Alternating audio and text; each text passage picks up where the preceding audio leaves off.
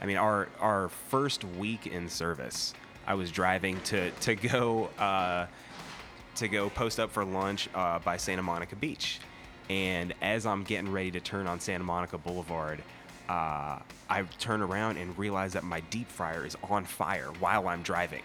I was like, something smells weird, and I'm like, what is that? What is that? And then like I see flames coming out of the deep fryer. Hello, friends. Welcome back to the Atlanta Foodcast. Neal and Samir Idnani are two people that I identify with, and not because I have also opened a successful multi-unit casual Indian concept, but because these two are brothers. And I have an older brother myself, and I know what it's like to do things in life where you know that you've got one another's back, where you rarely even have to communicate with words, where teamwork is never a thought because it's all that there is. And it's just a thing that brothers have. And I love seeing that in Neal and Samir, and especially it shows in just how much they've grown their restaurants, known to the greater good here in Atlanta as NaanStop, and that's NaanStop.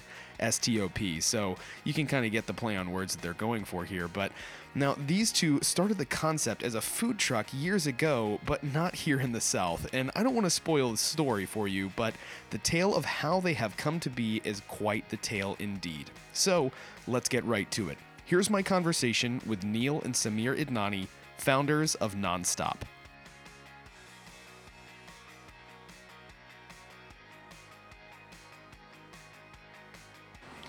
So, one of the things that I ask every single one of my guests, so in this case, I love that I have two people on the microphone. It's usually only one person, but I get to hear from both of your perspectives. And knowing that you guys were growing up in the same household, and there's a little bit of age difference between you two, like right around like 4 years, I think you said. 4 years, yep. Yeah, so I want to know, what was it like growing up, and who was cooking for you guys? So where was home, and who cooked for you guys growing up?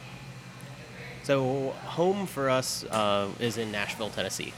That's where our family, we grew up. We went to middle and high school. Neal started elementary school there. And it was always Mom who was cooking for us. Yeah, I used to do my homework in the kitchen. Yeah. On the kitchen table. And so that's how I started learning how to cook. Was my mom would always be cooking dinner, and my mom's vegetarian, but she would cook meat for the family. And so she would give me something and just say, here, taste it.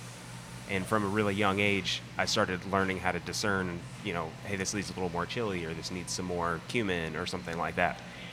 I was giving Mom the feedback to make sure things are salted right or whatever, because she would cook it for us and not taste it herself. Man, so if your mom's a vegetarian, and were you guys like immediately interested in eating meat at a young age, or were you guys more like the vegetarian route? I don't remember ever really thinking about it too much. For my mom, it was just a personal thing with her faith, and she wanted to keep vegetarian, but she knew it's kind of hard, especially 20, 30 years ago. It was a lot harder to eat vegetarian than it is now. And with us going to school and stuff, she didn't want us to be like too odd or different. Yeah. So she was like, let them eat whatever they need to eat at school to like appear normal. We would eat a lot of vegetarian stuff at home. But Right. when you eat Indian food, you can eat vegetarian and not really realize that you're doing so.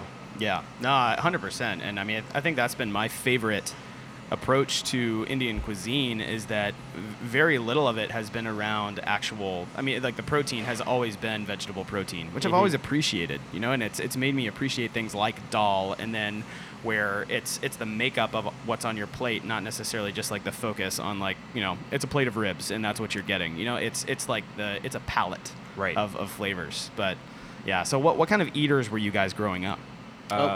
Big chunky. We were big chunky kids.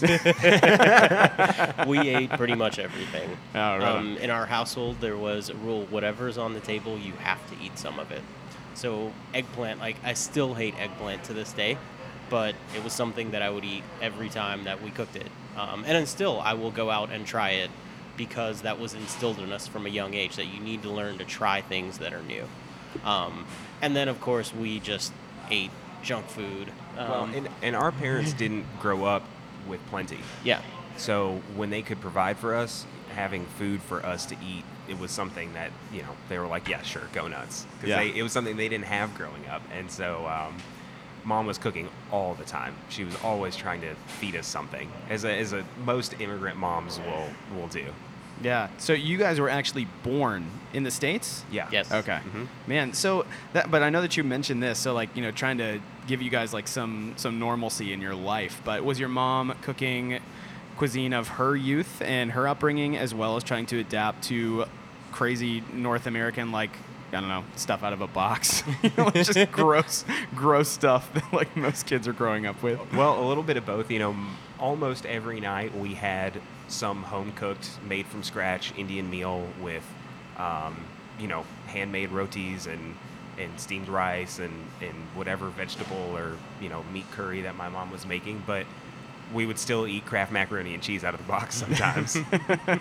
There's some sort of magic that's in that box with the neon orange. Oh my God. Absolutely. Carcinogenic The cheese powder. Yeah. Mhm. I mean, but then like you get, you start expanding your knowledge, and you're like, I can use this cheese powder on something else, and I'm gonna put it into a bowl of ramen. That was, you know, those would be my Maruchan. college years, the experimental years.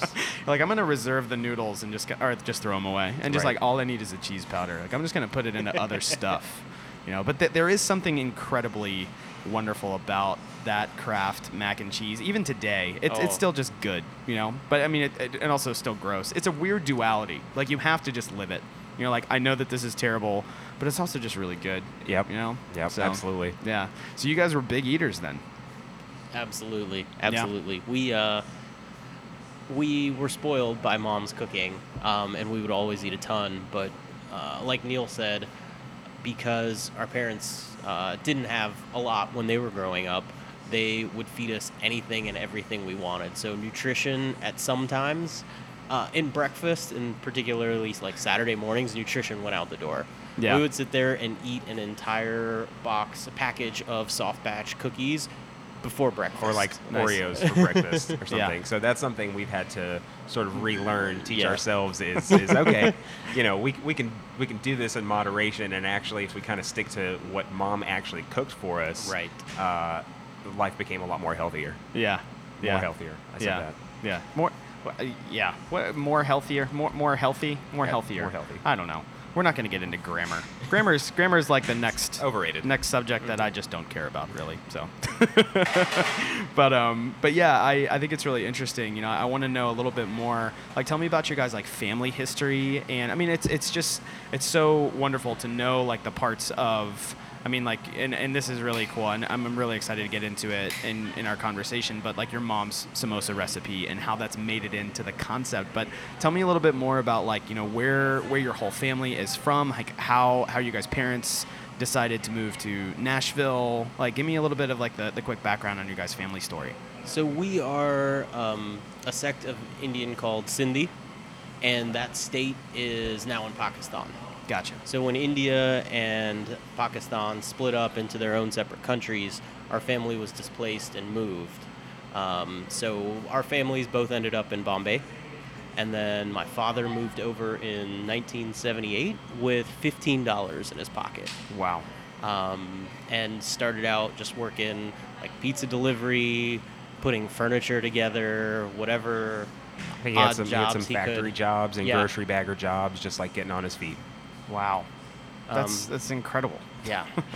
So he really worked hard and instilled that work ethic in us from a young age. Yeah, man. So where did food make it into your guys' lives? I mean, like, you're growing up in Nashville. I mean, and how long were you guys there? Like, how long was Nashville home? We were both born in Georgia. Okay. And we ended up moving to Nashville. I was 4 or 5, and I stayed there through college. That was kind of home through elementary, middle, high school, and everything until we left for college. Gotcha. Okay. And so we had a very interesting blend of Southern culture from all of our friends at school and everything, and then at home was, just a time warp of walking into Mumbai. Yeah. You immediately the house would smell different. It was very clear when my friends came over that this was not what they were accustomed to. It was a little bit of a different environment. Yeah. One of the things that we love about the South, and part of the commonality between the cultures, though, is the hospitality. Right. And so when we did live out in LA, we really wanted to move back to the South in part for the hospitality and the friendliness of the people here in the South. Yeah. See, but it sounds like to me like the house that you guys grew up in, like I would have wanted you guys to be my best friends. So like we would play video games and everything, and it would just go on for too long, and be like, I mean, does Ben just need to stay for dinner? And be like, yep, sure do. That'd be great. Thank you very much. We had friends that would come and just open up the fridge and start rifling through the fridge, trying to see, like, what did Mom make this week, and just grab whatever they wanted. And then we had friends who were afraid to try anything. Yeah, Like, some they of were our like, friends would just "This sit is there weird." tight-lipped and just be like, Yeah. not gonna happen. Yeah. And then some of them would just take all the Tupperwares out of the fridge and spread them all out on the counter. Yeah. And just be like, what's this? What's this? What's this? And make themselves a plate and help themselves. Yeah. We could usually win them over with taco night. Oh yeah. The kebab that we serve in the restaurant, it was that same spice profile, but in ground meat, and we used turkey meat at the time. And so Nice. when you do that in like American tacos, then people came around and they're like, oh, this is pretty good. Yeah. Isn't it amazing what you can do with ground turkey? Like, you can do it just so surreptitiously, where people are like, man, this is really good beef. And you're like, yep, and you're kind of an idiot. But you're right. It's delicious. You know, But, a lot of you know, people that's assume totally our fine. kebab is beef, and Right. turkey's just a blank slate. And so we just give it to them and say, hey, just try it.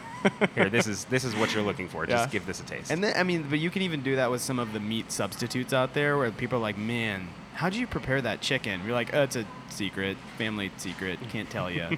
But people just have the assumption. You know, Yeah. like, it's just so funny. Yeah, we haven't done a whole lot with meat substitutes, mostly because I find that Indian vegetarian food is so rich. Yeah. I just personally don't feel like it's necessary.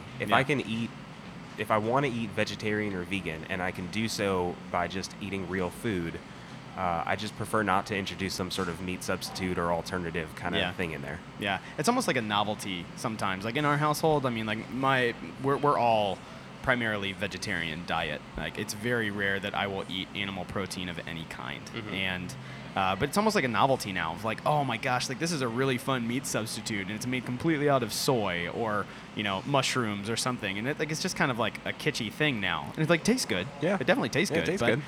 Yeah, but it's not like every single day like we have to have some sort of like replacement for animal protein in our household. Right. But I don't know. I don't know if a lot of people live that way. If, like they have to have it, but that's no way to live, man. Just eat vegetables. Like, Right. Exactly. Get stuff out of the earth. It tastes great. Exactly. But man, like jumping a little bit back into like just how you guys were growing up. So you're growing up, and where'd you guys go to college? So did you guys split off? I mean, because I know that you're Samir, you're just a little bit older by 4 years. So where'd you go to school? And then Neal, you're still back in Nashville, right? Yeah, we split off, but not really. Yeah, I went to college at Georgia Tech. Oh, gotcha. So I was only 4 hours away, Yeah. and I'd come home at least once a month. Neal would come down to Atlanta and hang out with the college crowd while Yep. he was still in high school. Yep. Good for you, man. Samir Me was- and my dorky friends. Samir was dorky enough to let his like 15-year-old brother hang around with him in college and let me just hang out in his dorm room until like 2 a.m. So And- sometimes I'd go down there for a weekend or if I had a summer break or something. That's and- the life, though. You were probably the coolest person of all your friends still in high school. No, I was also a super dork. Well, but I mean, you're like, yeah, I'm gonna go hang out with all my college friends at Georgia Tech, and I have to drive down to Atlanta to do that. Like, Right. I would look at you like, dude, Neal's legit, man. Don't mess with that guy. He That's knows. right. He's like older already because he hangs out with college kids. But I went to college in Chicago. Oh, and right then I went to the University of Chicago. And when I went up to college, Samir had gotten a job in the suburbs of Chicago.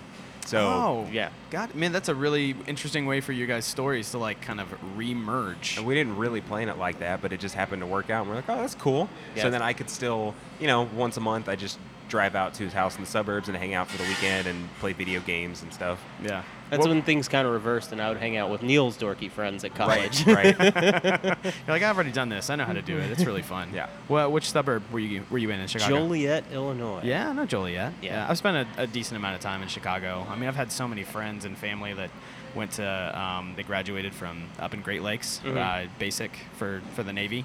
And the good balance of being there in the summertime and in the wintertime. And that's actually one thing I want to know. How'd you guys fare with winters in Chicago? I hated winters in Chicago. It's awful, dude. It's It's terrible. beyond It's like- terrible. There It's were miserable. It's dark at like 4 o'clock in the afternoon. Yeah. And it's just, nobody wants to go outside. You're trudging through black snow for months at a time. Yeah. and working at a hydraulics manufacturing facility, I would go weeks without seeing the sun in the wintertime, and I just don't do well with that. Yeah. After college, I was working for a hedge fund, and it was dark when I'd get in. You know, keeping market hours, getting in a little bit before markets open, and staying a little bit late. It would be dark, and my building, where the closest window to me was like facing an alley in another building, so there was no natural sunlight coming in there. Yeah. And it was just dark when I got to work, dark when I left, and cold all the time. I like to tell people that my people were not built for that kind of weather. Yeah. No, you're right. And this entire episode is brought to you by the Chicago Bureau of Tourism. Go to Chicago. Go to Chicago in the wintertime if you really want to know what it's like to be alive. It's just brutal, dude. It's so hard. I've never. But the summers are incredible. Well, and Yeah. I've never understood how cold could be so painful. Just so downright awful. You know, like I feel like my eyelashes are falling out kind of cold. Like nobody should have to experience that unless you live in like, Siberia. But Right. Anyway, but man, so you guys are actually living kind of together in Chicago, and so tell me where the story goes from there. Like where does NaanStop kind of enter your guys' story? Well, it's something that we'd always been talking about. Like, we'd talk about our friends, how they'd come over and they wouldn't know what anything was called, and some of them would just dig through and eat stuff. Those were the more adventurous eaters, and most of them would just be like, I don't know what this is, it looks weird. Or maybe even if they finally would try it and they would love it, but they would never go out and eat Indian food. And so we always talked about growing up, how do we change that? How do we make Indian food easier for people to wrap their minds around? And that just sort of noodled around in the back of our minds for years. And then Samir ended up going to business school. I went to the University of Southern California. Gotcha. And that was right around the time of the food truck revolution. It was I started business school as the food truck revolution had kicked up steam. And so I was making NaanStop the subject of business plans and competitions at USC. And I thought a really great way to make this come to reality and to test out the concept would be to start it as a food truck because the infrastructure was there in LA at the time. Yeah, and meanwhile, I got laid off from my hedge fund job, when markets tanked, and I hated the job. I just said, great, awesome. Somebody just paid me to quit my job, and I started thinking about what I really wanted to do. So I figured. Selling parking outside of for a little while. Wrigley Field. I lived in Wrigleyville, and to make ends meet. Did you really? Yeah. I did parking in Wrigleyville. Nice. I found an empty piece of land for sale, and I called the guy up and I said, hey, can I rent it from you like month to month? And if you find a buyer, you can kick me out. Just give me 30 days. And so for a summer, I just parked cars and took down $40 cash per car, and I'd go watch a Cubs game. $40? Per car. It was literally. I've never parked a car in Chicago. I've always ever just ridden the L, and I don't. But 40, is that like a competitive? I don't know. Yeah, I had a great situation. It was right across the street from the main gate of Wrigley Field. There's a bar, Harry Carey's, the famous bar, right next door to Harry Carey's. Oh my gosh, I might have walked by you in Chicago. I was like, don't park your car there. It's $40. I'm screwing your entire entrepreneurial And project. Neal had a VIP tier for people who wanted valet. He'd add an extra $10 and valet it for them. That's a deal, on man. a lot that was 10 feet by 10 feet. What kind of cars are people driving in Chicago? All sorts of whatever. I drove all sorts of beaters. It was nothing fancy. Yeah. It was literally a piece of dirt. Yeah. Extra $10 for you, but I'll park the Maserati for free. Yeah, exactly. So I did that for a summer, and I took a job at Jimmy John's. Nice. I found an assistant manager trainee program. I was making less than minimum wage, and I learned every position. Nice. How to. This was my business school, sort of. While Samir was doing the sort of academic side, I was just learning how to operate a restaurant from the ground up. That's awesome. So you're in Southern California, and you just get laid off from your job. So you move out to LA, Neal? Not immediately. I did that for about a year. And Okay. I came out for Samir's graduation from business school. Oh. And I was just telling him, I was like, so I've been doing this for about a year. I've learned a ton. It's great. I like it. But there's not really anything for me to move on to. And both my roommates were moving out, and I was just trying to figure out what was my next move. And Samir said, why don't you move out here? We'll open up a food truck. We've been talking about this for a while. And then he walked into his graduation ceremony. And he came out, and I gave him a hug. I said, congrats, bro. I'm moving to L.A. And I flew back to Chicago. I turned in my 2 weeks' notice at Jimmy John's and packed up my car and just drove out to LA. Oh, This nice. was literally 2 hours later. The decision was made in 2 hours.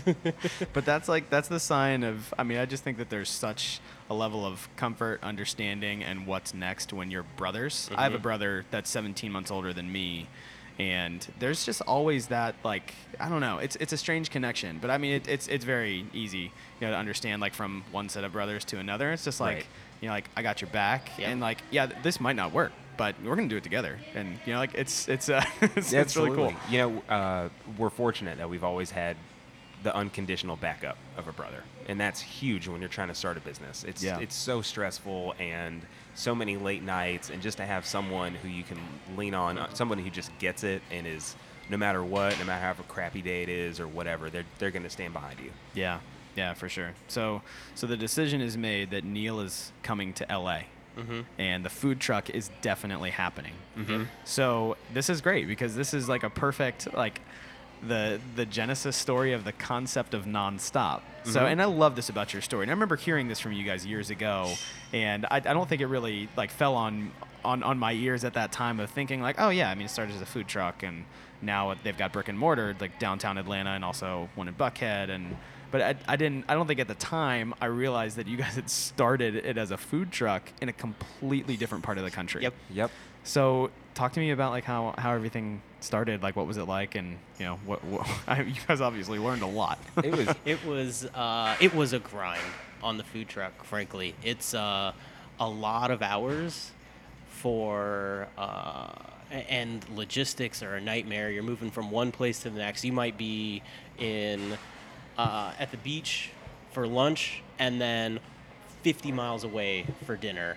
And navigating LA traffic, trying to go through all that. Trying to schedule your team. Like, okay, you got to take the meet you bus there. to meet me here today, but tomorrow you got to meet me at a completely different place. Dude, yeah. Or meet me at the yard where the truck is parked and ride with me, and then all the way back only to take a bus an hour in a different direction or something like that. So it's logistically complicated. I mean, it was a ton of fun. Yeah. We did these festivals. We would be, pulled up on the beach slinging non-wiches and mom's samosas, and some days it was awesome. It was a dream come true. And some days it was super hectic, and you're trying to get through traffic to get to some place on time, and you got people who are meeting you on site, and everything's got to come together the right way. Yeah. I mean, our first week in service, I was driving to go post up for lunch by Santa Monica Beach, and as I'm getting ready to turn on Santa Monica Boulevard, I turn around and realize that my deep fryer is on fire while I'm driving. I was like, something smells weird, and I'm like, what is that? What is that? And then, like, I see flames coming out of the deep fryer, and I, like, throw the thing in park, and it's a grease fire. I'm trying to stamp it out. And the truck is a big. Oh, you've got a giant propane tank on there too, not just all the oil. Yeah. So Gasoline, it's a scary propane, thought. fryer oil, and I'm trying to, like, stamp it out. This is our second service, I think, our second day in operation. And I didn't even know where the fire extinguisher was yet. Neal's sitting there throwing salt. I'm, like, throwing salt at a fire, trying to smother it. It's not working. I'm burning my hands. And just when I get ready to, just abandon, and people are honking at me too because the light's green. And they're like, "Why aren't you moving?" Like, and oh, my like, deep fryer's on fire. People I'm are sorry, I cussing me can't out, go. and I don't know if it's because there's smoke billowing out of my truck, or if because they're late for work. Oh my God. And so I jump out of the truck, and I'm telling people to, like, clear away, and out of nowhere this guy comes just sprinting across the intersection with 2 fire extinguishers and just throws one to me, and we put it out. Did anyone get this on video? I mean, so what year? what year was this? This would have been like what? 2010, 2011. 2011. So 7 years ago. Yeah. Maybe someone, I don't know, if video capability was, like, built into iPhones at this time. I can't remember. Maybe. Didn't no one got this on video? I mean, it wasn't yet in the era where as soon as something interesting happens, Right. people take out their phone before helping. I know. Someone drops a pencil now, and they're like, I got to video this. Right. That's an incredible story. So that's just a taste of what the food truck was And this like. this was service day number 2. Service day number 2. Goodness gracious. So what happened after that? Did you make it? I mean, we made it immediately after that. The fire truck showed up. Oh, man. Like 30 seconds later. Golly. So we had to regroup, clean we just prepped for, like, our whole, next couple days, and, big events coming up, and kind of had to toss all this food and re-prep everything. And it was just, it was a grind some days. But And- it was a great way for us to just get out there and feed people and just let them try it out. Yeah, and we'd never operated a real kitchen before, right? Neal had experience at Jimmy John's, but there was nothing cooked. So having a kitchen, so we know the layout for what we're going to do when we open a store, visiting different parts of the city, learning who likes your food, who doesn't, and how you can tweak the recipes so that people enjoy the experience even more, helped a lot as we got our start. Yeah, I spent about a 6-month stint on another food truck before, while we were getting our permits and working on our recipe creation. I worked on a bacon themed food truck called Lardon. Were these guys on a food truck show by chance? They were on Great Food Truck Race, or they weren't on Great Food Truck Race. They were on Conan O'Brien one time. Okay. And I'm sure they were on a couple other I know things. I saw them on a television show. It was awesome food. That's awesome. Yeah. That's super cool. So you guys, well, and first of all, I would want to say, seeing someone on a food truck, especially you're at a festival or a food truck rally, when you're looking for something that's the differentiator, because you can go up and someone's going to be doing tacos, someone's going to be doing, probably nowadays it's going to be some grain bowl, and then someone's obviously doing burgers or barbecue. But dude, if someone's showing up with a non-witch, that's number one. There's no question. I'm going for that. I can have some sort of regional Indian flavor rolled up in naan, and I can walk away with it. That's amazing. So well, it was a blessing and a curse, because no one knows what a non-witch is, and a lot of people don't even know what Indian food is. So a lot of people would be super enthusiastic like you are, and a lot of people might look at us, pass us right by. So we learned a lot about how to bring people in, how to grab people, how to get them to try something for the first time that's really different. That's really been the biggest challenge for us all along. Yeah. And one thing, and I want to spend some time there, because I think what you guys have done with NaanStop is, obviously the concept, where, it's kind of like the make line mentality. You walk in, you order a build, and then you can add things to it. You can make it more of a platter. There's a few side items, but I think what you guys have really done, and I don't know if this was what you guys intended with NaanStop from the beginning, but you guys really did an amazing job. I remember when I moved here and eating at NaanStop, I believe downtown would have been the first place that I went That's to. where we first opened. Before the Buckhead location opened, where we're sitting right now. But it seemed to make the flavors, and it seemed to dispel a lot of the confusion, and it made the cuisine that much more approachable and accessible. And I don't even know if you guys were, while your fryer is on fire, trying to get to Santa Monica, you're like, look at all this amazing thing, look at this amazing thing that we're doing. But that's totally what you guys have done. Well, it's great to hear it, because that's what we've been trying to do, is really demystify, make Indian food comfortable, approachable. People who aren't familiar with Indian food, it's a safe space for them to come in and try something. But at the same time, people who know and love Indian food already know that they can get good, bold, authentic flavors. And we want to make it as easy to eat Indian food as it is to get a burger or a slice of pizza or a burrito. And that's ultimately what we're doing, and it's nice to hear that the menu kind of reflects that, and the approach makes it easier to come walk in and try it for the first time. Yeah. And I truly, Indian cuisine as a whole is probably one of my favorites, and it's easily the one that I'll probably choose out of a lineup. And I think what's amazing is so many people, they just have this idea that the only thing that Indian cuisine is made up of is curry. And curry is one thing. It's it's monosyllabic. It's just a thing. It drives me nuts. But you need to look at curry as that is another dimension of Indian cuisine. And it is probably the most crazy, colorful palette that you don't understand that it is. Well, and there's so many different kinds. Yeah. Well, here's my spiel. I'll give you my spiel on curry before we go any further. Curry is a made-up sort of British word, right, for something that's in a stewy kind of sauce. Right. And so it's kind of applied broadly across all of Asia. If you're in Thailand, you get Penang curry, red curry, green curry of varying levels of spiciness. Some have peanut sauce, some don't. Some are made with coconut milk. And in India, the same applies as well. There's so many different kinds of curry. And the label of it being curry is something that is not from India. So it's a label that we use. We know what people are trying to say, and it's sort of, we wrestle with it because we wouldn't have, growing up, people said, "Oh, you must eat a lot of curry." And I was like, "Well, not really. I don't really know what that means."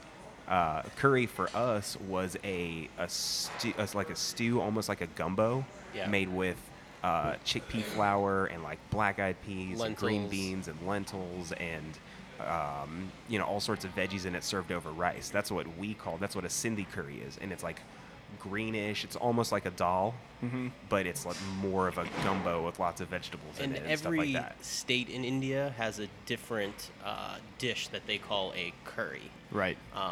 In addition to all the different types that Neal was talking about, there's also that signature dish from that state that they call curry. So if you have Punjabi curry, that's very different from Sindhi curry. Right. And so that's my spiel on curry. Yeah, but I think it's a good thing because I think more people need to understand that curry is not a single thing, and there are regional aspects of curry. There are regional, iterations of this dish. It might be, in one instance, it might be more like a gumbo. In another one, it might be a lot thicker. Like it might be a completely different color. But I don't think that North America has not. It's a disservice that there's just curry powder at the grocery store. Like what in the hell does that even mean to someone who has a completely different idea of like what curry actually is to them and how they grew up and which part of India they're from. Right. So So- that's a little bit of a pain point. We just try to encourage people. Will come in often and saying, "Does this have curry in it?" And for some of them, they're saying, "Well, it has." They're saying that they're asking that because they think they don't like curry, and Right. some of them are asking that because they do like curry or what they know is curry. Right. And so we, as part of our being comfortable and approachable, we coach our team to say, "There's many different kinds. Yeah. How about trying a sample?" Right. You can try anything you want that's right in front of you. We'll be happy to give you a sample of anything. That's awesome. So that's kind of how we try to navigate those waters because it's a very loaded term for us. Yeah. But we just want people to feel comfortable trying it. So whatever you know Indian food to be, hey, that's cool. I'll work with your vocabulary. Yeah. But just try it. Here's what I think you might like, and that's what we try to coach people to do. Yeah, and that's a great thing just to kind of segue into. So talk to me about just the NaanStop concept as it is today. So someone's walking through the front door, like, what are you experiencing? We try to. Somebody's walking in the door to check out NaanStop the first time. You're getting a build-your-own experience with Indian flavors. So you build a rice bowl, a naan-wich, or a salad. You choose from a handful of different proteins that we make, like chicken tikka masala or gobi, cauliflower, paneer. These are all classic dishes the way our mom would have made them at home. And we just present it in kind of a build-your-own format. So everything's made from scratch. Everything is mom's recipe, authentic, home style. We just do it kind of quick service style. Yeah. You can tailor it if you like spicy. We can make it spicy. If you don't like spicy, we can not make it spicy. And that's one of the things that often intimidates people about Indian food too, is they think it's going to blow their face off. Right. And so, we try to make things that meet everybody on whatever level they're at. Yeah. I think what I love about Indian spice is that typically it's a really slow burn. Like you're not like just eating a dish that you're just biting into a handful of bird's eye chilies. Right. Like that just got really loud. Someone is like vacuuming. Oh, that's a blender. That's a blender. They're making chutney. fresh. Nice. I like that. Yeah. In case we didn't mention it, we're literally sitting like 5 feet from the kitchen.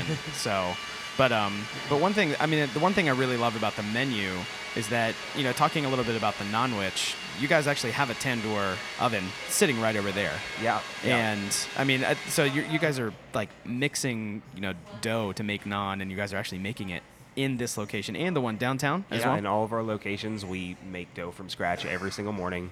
We cut it into little balls and weigh it out and roll it out from scratch with a rolling pin and slap it in a 600-degree tandoor oven. And it's lined with clay, with a special kind of clay that's going to give it a unique texture and crust, kind of like a wood-fired pizza oven.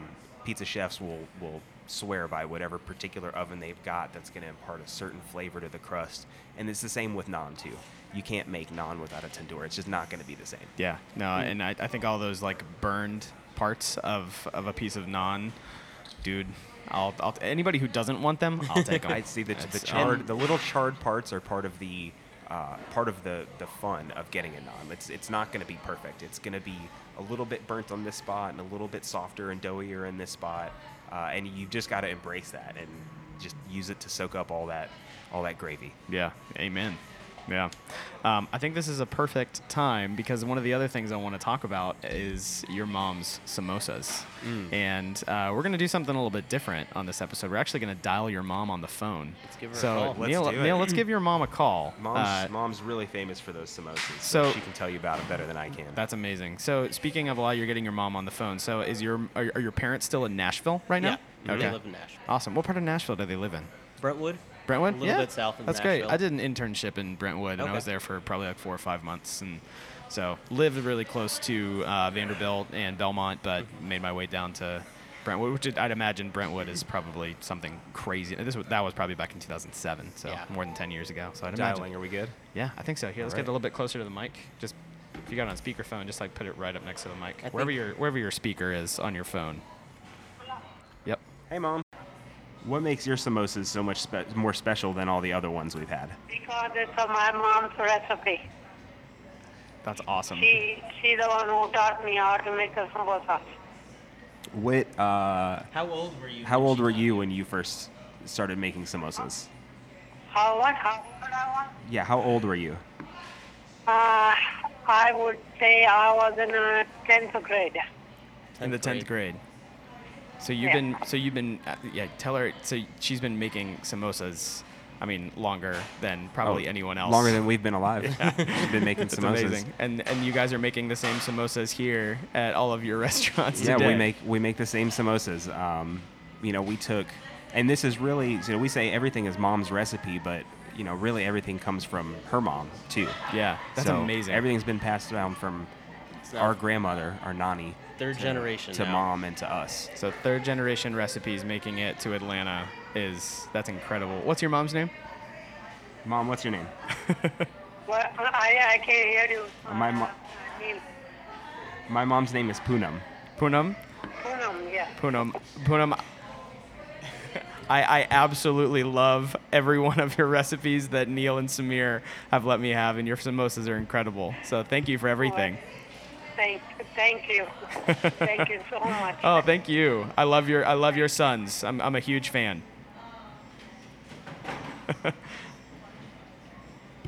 We can hang up here. Thanks, Mom. Thanks, Mom. Love you, Mom. Appreciate it. All right, Brenda, take care. Talk to you later. Bye. But I love that. I mean, I just love that she started making those recipes, not just her samosas. I mean, and again, I think that's probably like the flagship memory that I have of like the first couple times that, like, as I was getting to know you guys and visiting NaanStop and like as we were just doing events together and all that kind of stuff. But that's like the one thing that I remember. But I mean, I know that there's so much more depth, and we could probably do another just podcast episode talking about your family's history and your mom, and like those are the kinds of things that I just love to hear, and how it's made it into your concept. And it's just awesome. I just think it's super cool. So Thanks. I'm a huge fan of Poonam, and like I want to just I want to be the one to come raid the fridge at their house.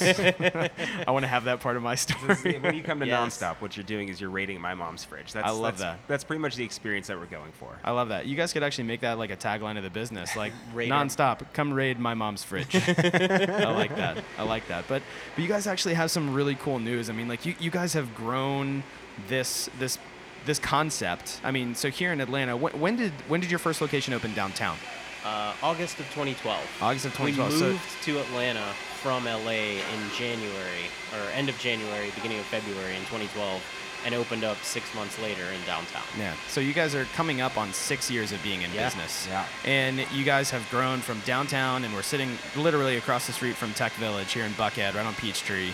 And you guys are getting ready to open a third location pretty soon. Yeah, we're working on our third location. It's going to be in Atlantic Station, opening later this year in the fall sometime. That's awesome. I was going to say, like, it doesn't have to be, it's probably not a secret for a lot of people. I mean, if you're walking up and down Atlantic Station, you guys can see, where the location's actually coming to. And I know, Samir, you and I were chatting about this a little earlier. Like, it's such a breath of fresh air to see some really good food coming to Atlantic Station. And I mean, it's fine. I think Atlantic Station has its place for if you live in Atlanta, especially if you're visiting. Like, it's a place that you'd go. It's a good place to hang out. But getting good food, like it's only just now getting to where I think you can unlock some flavor potential of Atlanta, and now it's going to be available at Atlantic Station. They're changing a lot. And, there's new ownership in Atlantic Station. I think we had some of the same sort of skepticism towards it at first too. That when they built it, it kind of seemed like a suburban strip mall plopped down in the middle of Atlanta. Yeah.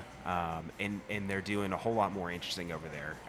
There's going to be a bunch of new, kind of a lot of the more tired, older, suburban-ish, chainy kind of restaurants are moving out, and there's some homegrown pho from Beaufort Highway, Pho 24, coming up, and that's unreal. I mean, to know Poke, that there's NaanStop, there's Hobnob is great, Yeah. a great tavern. I love to go to. They're coming in over there as well.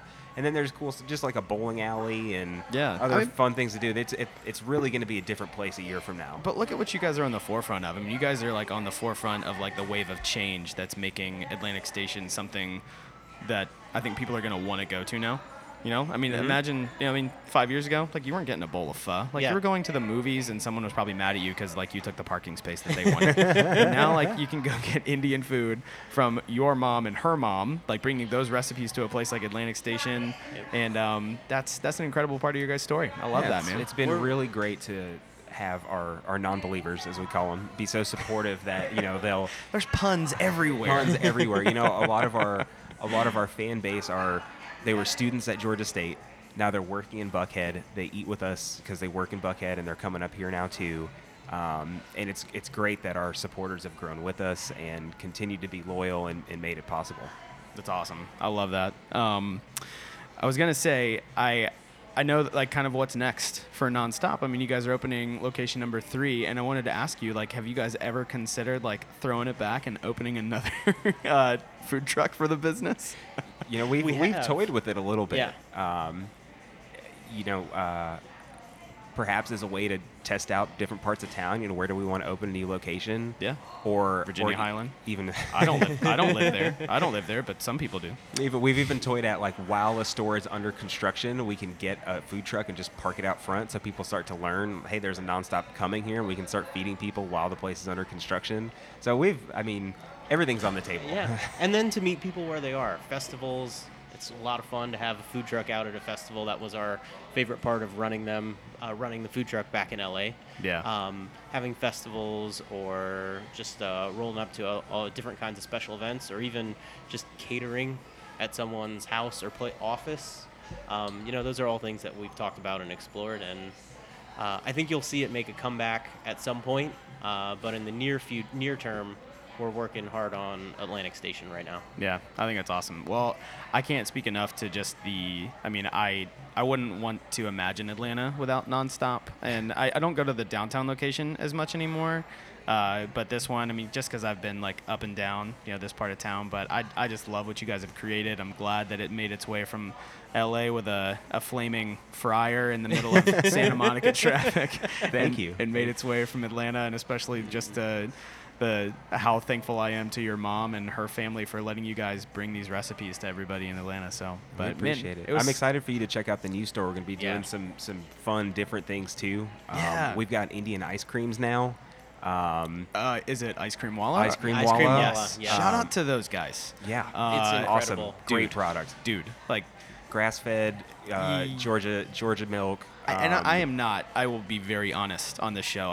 I've interviewed pastry chefs and everybody. Like, I am not a huge sweets person. I'm always going to go the savory route. But when something's done really well, like, you can just really tell. I've tried 4 or 5 different flavors now. And every single one of them, like, I need to stop eating this because I could eat the entire pint. Yeah. But it's just because it's so complex, and you're eating these flavors, like a masala flavor in ice cream is like, wow. It works, man. It works. And they're so dedicated. They're two brothers. They're two brothers, young Indian brothers who it's perfect. are trying to bring ice cream in the way they know it to people in Atlanta. One of them has a degree in ice cream science from Cornell. So we're really proud to feature that. We're going to be making all of our sodas by hand at the new location.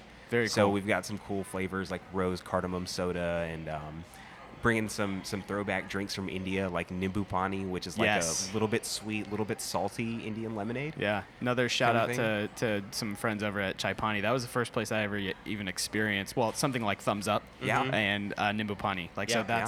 it's like that salty somewhat, but it's like a perfect summer beverage. Yeah. It really is. But It really is. yeah, it's that's an amazing beverage. But man, there's so much that we're gonna have to like catch up and do another episode of the show when you guys actually Yeah, you'll have to come by get to opening. to try the cocktail menu once yeah. we get open. I'll be there. Don't Yeah. worry. Especially like I mean, there's going to be everything under one roof. I'm not going to have to go too far. Right. But man, Neal, Samir, it was such a pleasure having you guys on the show. Thank you guys so Thank much you. for chatting with me for a little bit. Thank you so much. It's been a pleasure. Yeah.